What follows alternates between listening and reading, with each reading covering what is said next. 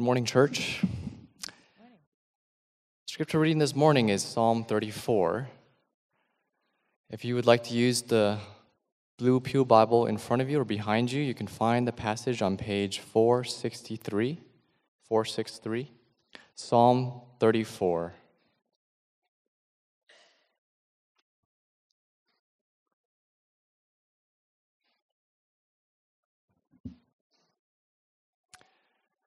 Would you please rise in honor of this reading of God's holy and inerrant word? Psalm 34. I will bless the Lord at all times. His praise shall continually be in my mouth. My soul makes its boast in the Lord. Let the humble hear and be glad. Oh, magnify the Lord with me, and let us exalt his name together. I sought the Lord, and he answered me and delivered me from all my fears. Those who look to him are radiant, and their faces shall never be ashamed. This poor man cried, and the Lord heard him and saved him out of all his troubles. The angel of the Lord encamps around those who fear him and delivers them. Oh, taste and see that the Lord is good. Blessed is the man who takes refuge in him. Oh, fear the Lord, you his saints, for those who fear him have no lack. The young lions suffer want and hunger, but those who seek the Lord lack no good thing. Come, O children, listen to me. I will teach you the fear of the Lord. What man is there who desires life and loves many days that he may see good? Keep your tongue from evil and your lips from speaking deceit. Turn away from evil and do good. Seek peace and pursue it. The eyes of the Lord are toward the righteous, and his ears toward their cry. The face of the Lord is against those who do evil, to cut off the memory of them from the earth. When the righteous cry for help, the Lord hears and delivers them out of all their troubles.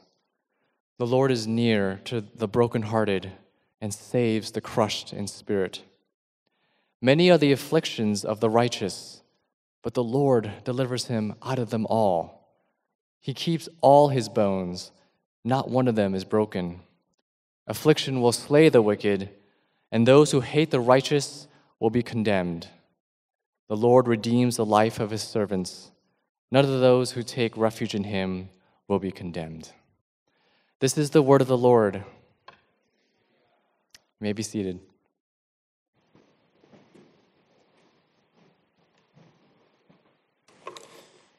Well, good morning. It is indeed a pleasure and a privilege to be able to worship with you all as we continue in the series on summer psalms. It is good to be able to take a step back and consider what summer is like for most of us, if not all of us.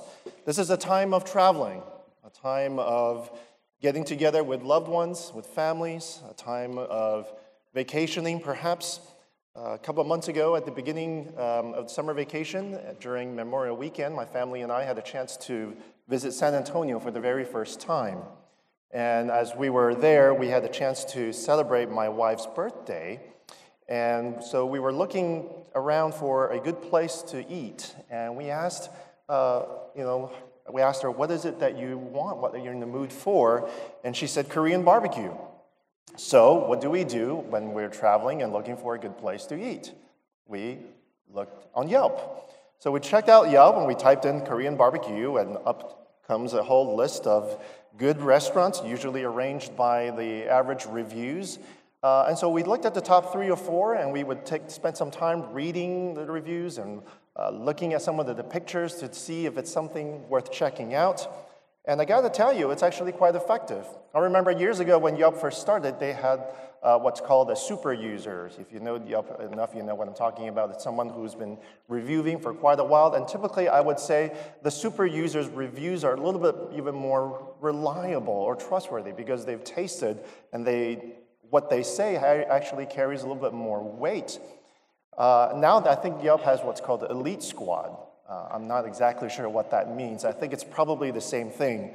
But I remember we looked at the top three. The first two looked a little interesting, but the third one was closer to where we went, so we checked it out, and it was indeed quite good. I remember looking at the pictures and comparing to what was actually presented for us. It was pretty accurate, and the food was good. We had a wonderful time, and so the review actually did its job. They gave us a concrete idea of what it's like, and therefore we were willing to actually go and try out the place. And I want to submit to you this morning that as we come to our text in Psalm 34, that's exactly what this psalm is about. It is, if you will, a Yelp review of God and what he has done. And the author, David, is saying, you got to check him out. Taste and see that the Lord is good. He is for real. He has done all these amazing things for me, and therefore he deserves your praise, your trust, your faith, your undivided attention. And therefore, this psalm is an invitation to trust in the Lord. Commentators will all describe how this psalm is divided into two parts. The first 10 verses is a hymn, an invitation to come and seek out and to experience God.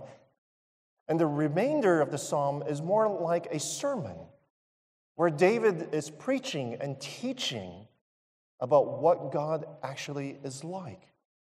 And what he's saying to you and I is, I know what I'm talking about. I know of whom I speak, because look at what he has done in my life and what happens to those who try to do evil to me.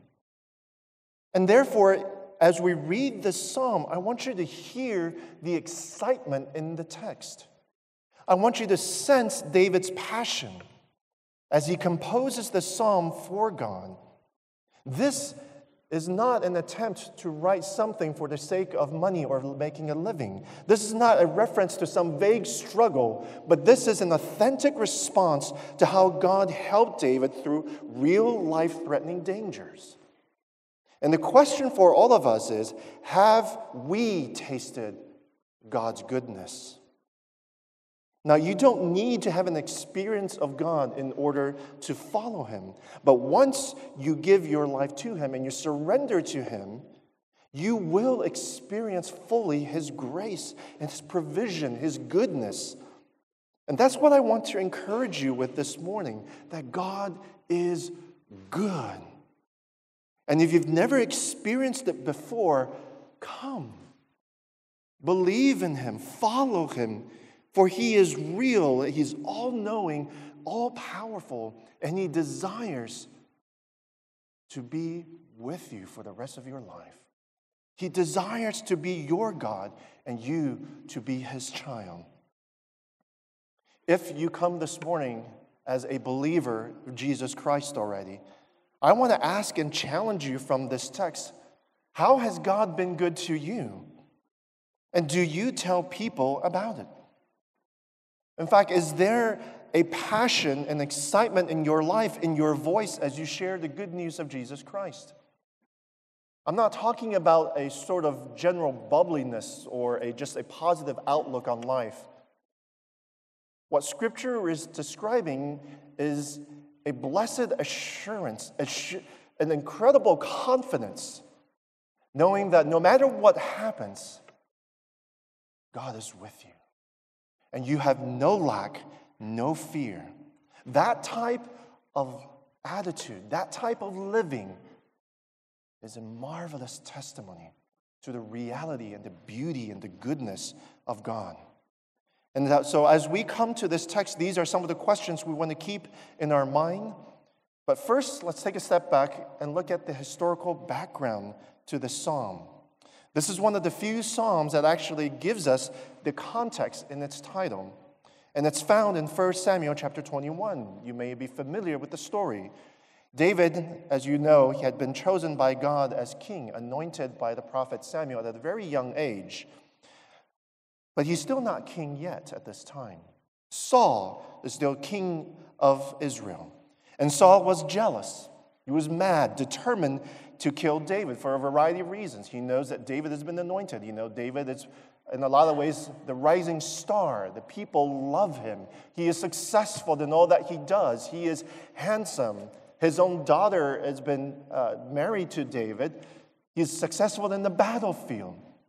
And he knows, Saul, that God has abandoned him and that the Spirit of the Lord is with David. So in every way, there's reason for Saul to not only be angry, but to hate David, the one who will succeed him, the one that God has chosen. And so Saul is making every attempt to try to hunt David down, to eliminate him as a political adversary, as an object of his hatred and jealousy. And so David has been on the run from King Saul for a long time. He went to the city of Nob to pick up Goliath's sword. You remember the giant whom David slayed years ago. He picks up the Goliath's sword from the chief priest, Ahimelech. And now, if you'd killed Goliath and you're walking around with his sword, where is the last place in the world you would go? Just take a step back and try to imagine. Well, that's exactly where David went, to the city of Gath, Goliath's hometown. And you may be wondering, why would he do that? Well, Scripture doesn't give us the reason. It's hard to explain, hard to tell. Was it because perhaps that's the last place in the world Saul would go looking for him? To find David in the land of the Philistines, of his former enemies? Well, it doesn't seem so, because David, when he goes in, he doesn't sneak in. He goes in right into the presence of the king of Gath, Achish, otherwise known as Abimelech. Abimelech, as a side note, is most likely a royal title for the king of the Philistines, much like Pharaoh would be the title of Egyptian kings, or Caesar, the title of Roman emperors. Abimelech, the title of the Philistine king, whose actual name was Achish. Perhaps David thought this king might be glad to have David on his side now that David was Saul's enemy. In fact, later on in chapter 26 of 1 Samuel, we actually see David does, in fact, fight for the Philistines against their enemies. But whatever his reasons were, the city of Gath did not turn out to be a safe place for David. You see in verse 11 in chapter 21 of 1 Samuel, the word says, "Then the servants of Achish said to him, 'Is not this David the king of the land? Did they not sing to one another of him in dances? Saul has struck down his thousands, and David his 10,000s.'" In other words, oh, great King Achish, those 10,000, do you remember who they were? Our people, our own flesh and blood, Philistines. And now he comes to us. And notice what the Philistines called David. They said, "This is the king of the land." And oh, the irony that they spoke more truly than they realized. But David is still in enemy territory. He's exposed. He's in very grave danger. And in verse 12, we're told he was terrified. But that's when his survival instincts kick in. He decides to change his appearance. He allows spit to drool down his beard and to start acting like a fool, like a madman. And it worked. Because Achish basically said, "I've got enough idiots already. Why would I need another one?" And so David was able to escape from Gath, from the Philistines. And it's out of that experience David writes Psalm 34. If you consider all that as the context to our text this morning, then I think you'll find this a marvelous and an incredible psalm. That a man on the run for his life, and he's been doing this for years, a man who was anointed as the next king finds himself having to pretend to be crazy in front of his former enemies in order to just survive. He runs away from his current enemy to his former enemy. Now, for most of us, that would be a hard pill to swallow. Think about the humility that took, the shame David might have felt. And yet David is still able to write this beautiful psalm about the goodness of God. What has he done for you? And how do you respond to God's goodness? I want to share with you 3 biblical truths from our text this morning. First of all, God delivers those who fear him. This is how God is good. He delivers those who fear him. You notice David's range of emotions that he lists throughout this psalm. Verse 4, I sought the Lord, and he answered me and delivered me from all my fears. Verse 6, this poor man cried, and the Lord heard him and saved him out of all his troubles. Do you see the emotional turmoil and fear in David?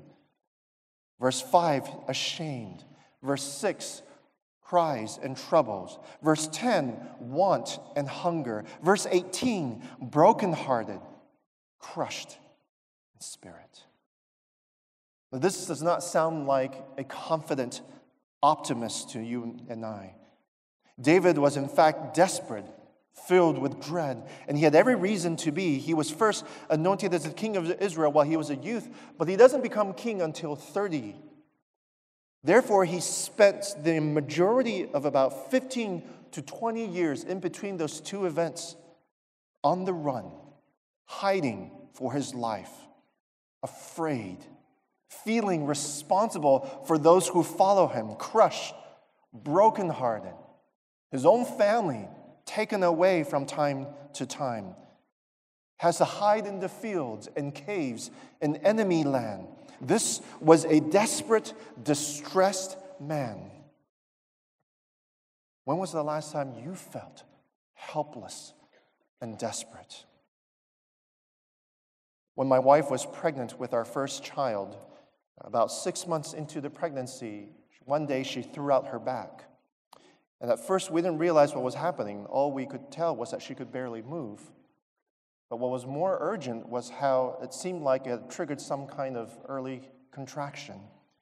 And she was suffering, she was laboring, she was in pain, she could not move. I had to help her up to the bed, and she laid bedridden for a full day and a half until she tried moving and getting up again and tried to move, and she couldn't, and she collapsed on the floor, and she said, "This is killing me. My back's killing me, my body's killing me, and this baby, I don't know what's happening." And so I panicked, and we panicked. And I remember picking up that phone and dialing 911, and then soon after that, when the fire truck and the ambulance arrived, and the firefighters entered our apartment, and the first thing they asked is, "Where is your wife?" They thought that the baby had already been delivered, had come out. And when I said, "No, that's not the case," they said, "Oh, okay." And so they said, "Well, we need to rush her to the hospital." I remember driving my car, following behind the ambulance, tears streaming down my face uncontrollably. And I remember experiencing this sense of overwhelming helplessness. There's nothing that I can do. I had no idea what was going on. And I remember crying to God even as I was driving, "Lord, help my wife and spare this child. Would you have mercy on us?" I don't know if you've ever experienced that before. Maybe you have. Maybe it's when you first discovered your child or your parent's illness, that unexpected news. Maybe it's when you've been out of a job for an extended amount of time. You have no idea what's coming next. Perhaps it's when you're in financial troubles and you're wondering how to pay your bills or even the mortgage. Perhaps it's when your college fellowship is being mocked and persecuted or even kicked off campus for being faithful to the Word of God, to the gospel of Jesus Christ. Maybe it's when you feel betrayed and have your heart crushed and broken by the one you love. To be in fear, in troubles, and to feel that you have no control, that there's nothing you can do, to have no one else to turn to except the Lord. It is in that context that David writes, "Come, taste and see that the Lord is good. See for yourself." You don't have to take my word for it. God surrounds those who fear him with his angels. He keeps watch over those who hide in him. Experience how God provides for every need for those who seek him. Even the strongest, like young lions, will get hungry and have needs. But David writes, not for those who trust in God. Our fears and troubles delivered and gone. Our prayers answered. Our shame, no more. And the key is found here in verse 11 in our text. Fear the Lord. You may ask, how do we come and taste the goodness of God? And the answer is, you have to first learn to fear Him. You have to trade in your fears, your shame, your desperation, your broken heart, and in return, learn to fear God. Verse 7, the angel of the Lord encamps around those who fear Him and delivers them. Verse 9, oh, fear the Lord, you His saints, for those who fear Him have no lack. Verse 17 and 19 talks about God delivering the righteous from their troubles and afflictions. In other words, you want to experience God's deliverance? You want to taste and see His goodness? Then obey God. Live in a way that honors Him. And verses 13 to 15 fleshes that out for us by saying, keep your tongue from evil. Do good. Seek peace and pursue it. The eyes of the Lord are toward the righteous, and His ears toward their cry. But that also means to trust in God's timing. The famous missionary to China, Hudson Taylor, once said, while God seldom shows up early, He is never too late. Even though David was saved from King Achish and Saul for the moment, he was still on the run, and he would remain so for years. And even though God was delivering David through every danger, proving Himself faithful again and again, but the ultimate threat remained. Saul was still alive, very much in power. At the command of the military, the loyalty of still a significant amount of the population. What would you do? How would you deal with that threat, that problem? Would you try to take matters into your own hands and try to eliminate Saul once and for all? My friends, there will come a day, and it is happening already around the world, when following Jesus means you'll pay with your life or at great, great cost. But God's command is to not seek vengeance, but to continue to do good. That's what fearing God means. And David, as we know, recorded in 1 Samuel, had several opportunities to kill Saul. In chapter 24 and 26, twice, David had the chance to kill him. In 24, we're told that when David and his men were hiding in a cave, lo and behold, Saul enters the cave in order to use the restroom. And in his moments of vulnerability, David's men said, take up your chance. This is God-given opportunity. He has been delivered to you. He cannot be less protected. You should kill him. And in fact, you are the next king, the rightful heir to the throne. You are the anointed one of God. How can you refuse this chance? This might be God delivering him to your hands. Take up your rightful place. Strike Saul down. Become who you were called to be.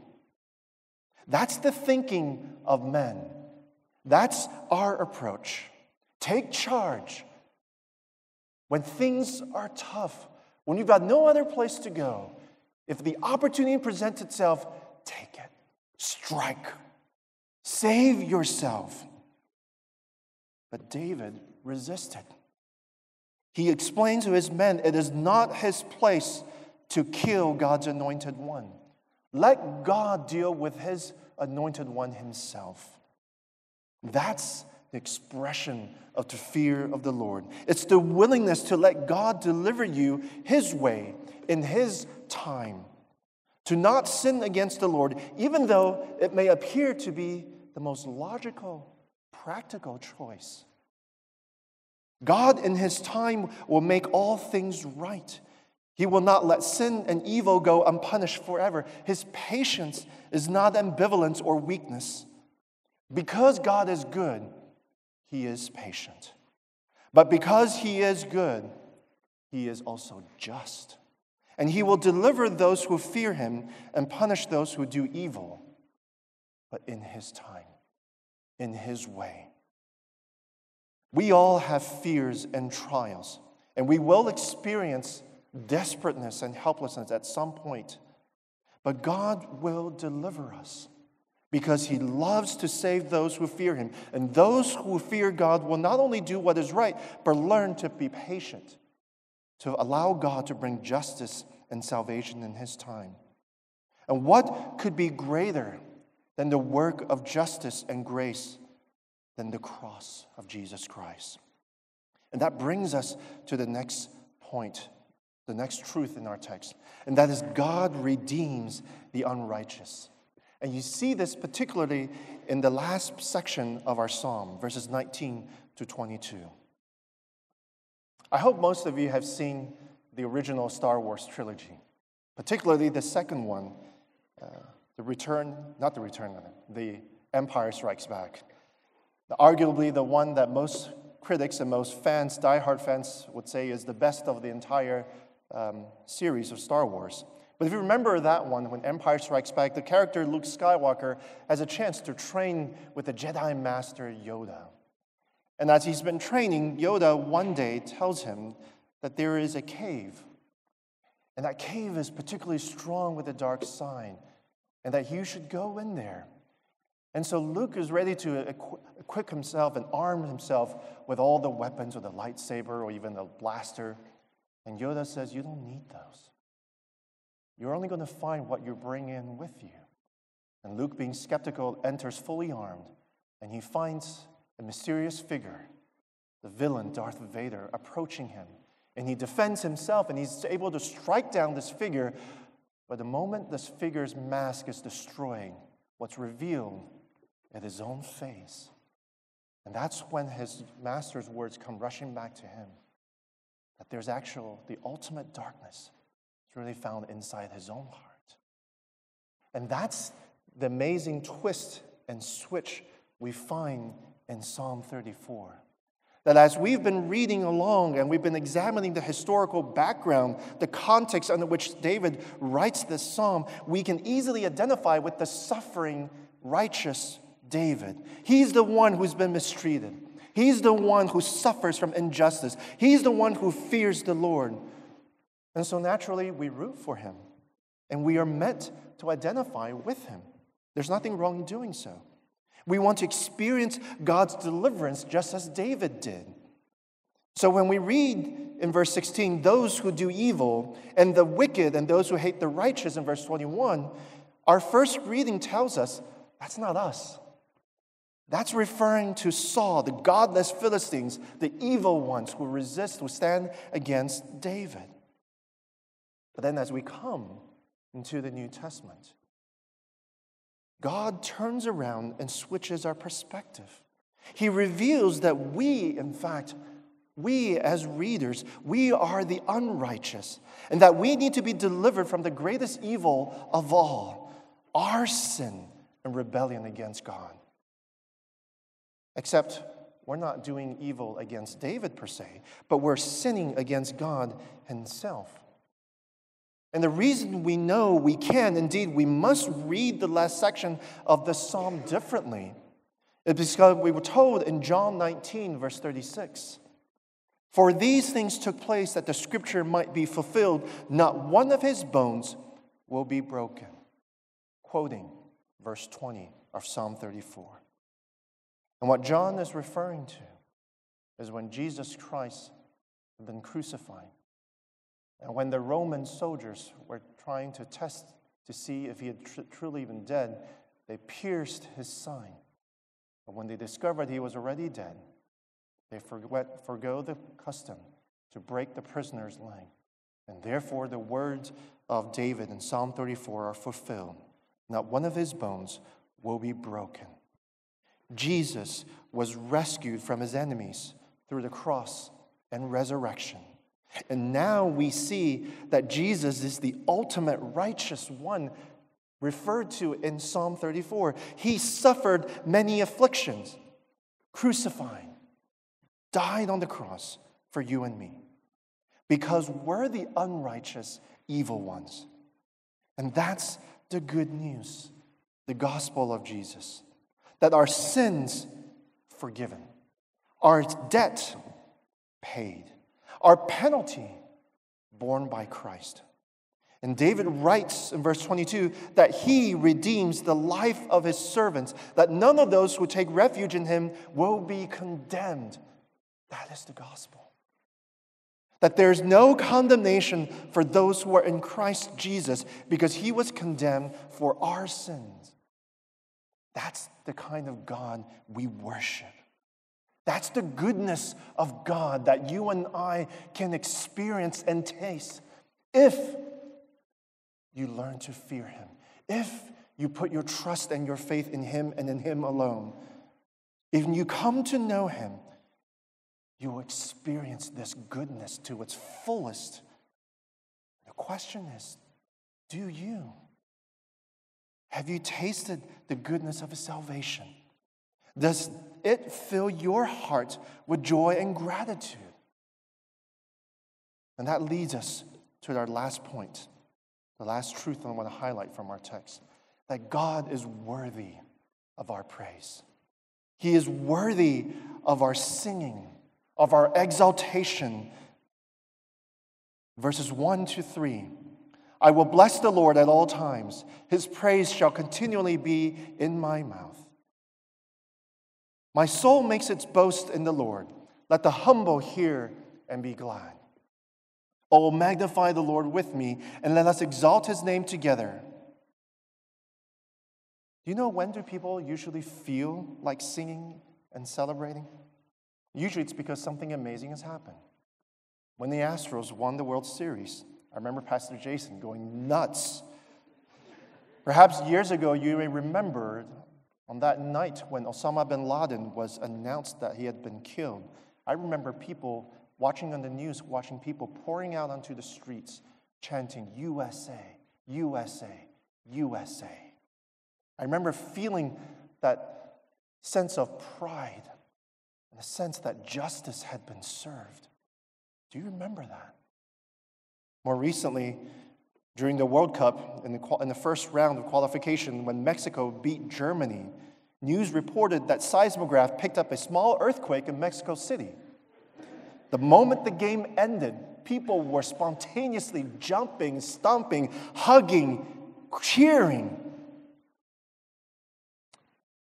When I found out that my grandfather, after 30, 40 years of day and night prayer for my family, that he would come to know Christ, when I found out that he did, I remember crying uncontrollably. And my child came up to me and said, Daddy, why are you crying? Daddy, why are you sad? And I had to explain to her, these are not tears of gloom or hurt or pain.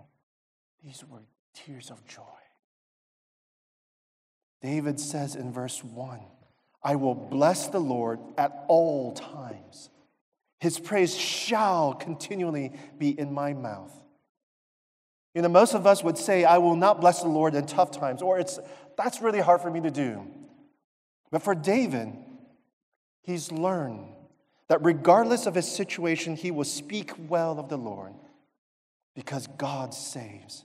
He saved David from Saul, from Abimelech, from Goliath, from lions and beasts, again and again and again. And as scary and difficult things may seem, David reminds us that we need to still the greatness of God. Not because David is strong in his willpower or he's stubbornly optimistic, but because he has tasted the goodness of God. That God saved him, and therefore he lives now with a singular focus, a confidence in his Lord. Even when things are tough, he remembers and he knows that God delivers those who fear him, that God saves, that he redeems the unrighteous like you and I. David was on the run, afraid for his life, living in foreign enemy land, and there's no promise that he'll be safe there. In fact, he has to feign insanity to not be thought of as a threat I wonder if you would be blessing God, singing praises to Him, exalting His name. I'm not sure I would. And that's the difference. I wouldn't, but David says here we should.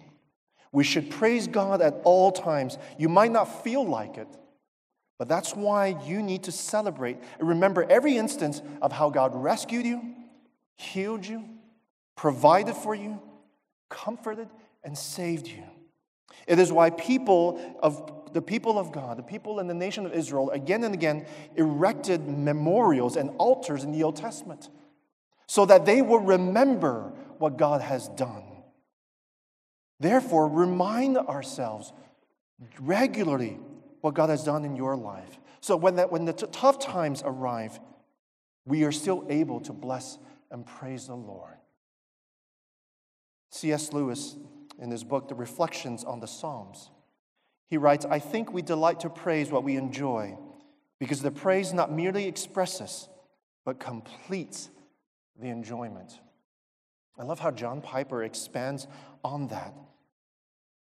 That in essence, what C.S. Lewis is saying, that joy isn't complete until you're able to talk about it, that when you're able to tell others about it, and you're able to praise what you really enjoy. It feels like it's not enough if you just hold it and keep it inside.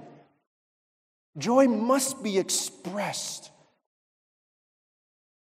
It's like finding a great deal, or hearing an amazing news, or having experienced something so powerful, so thrilling.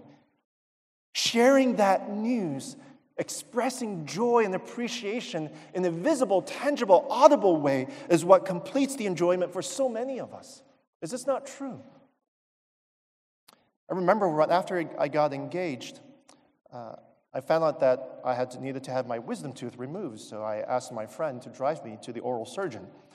And I remember lying down, and there was the sleeping gas that they were being poured out throughout the entire room. And I was just lying there, and I was talking to everyone who was in the room who were getting ready to operate on me. And the next thing you know, I just woke up. I didn't even realize I'd fallen asleep. And some time had passed.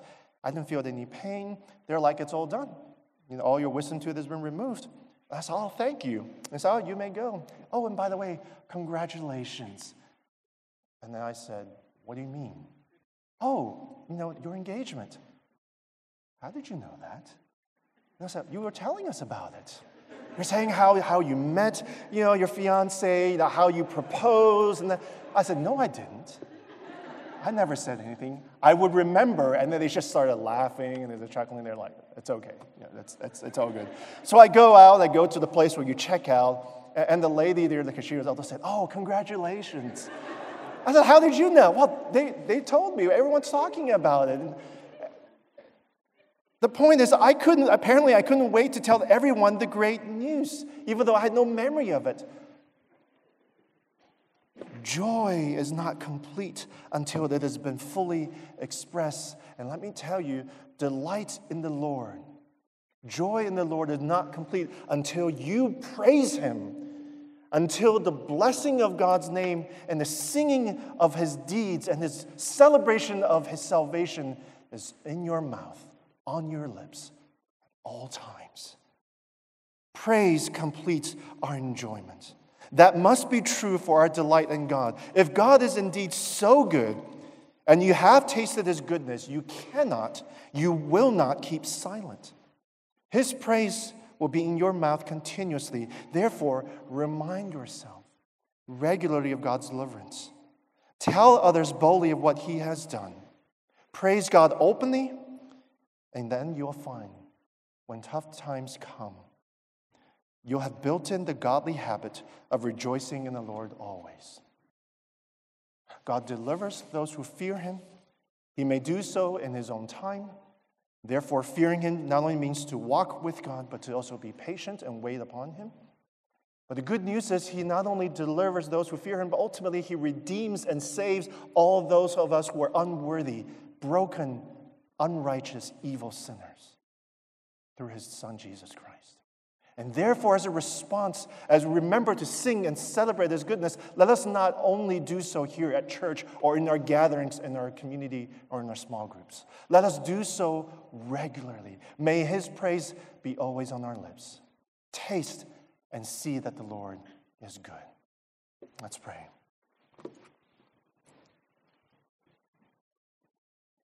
Oh, Heavenly Father, we pray that you will shine the light of your word in our hearts, and that you will speak to us, and that you will be our encouragement.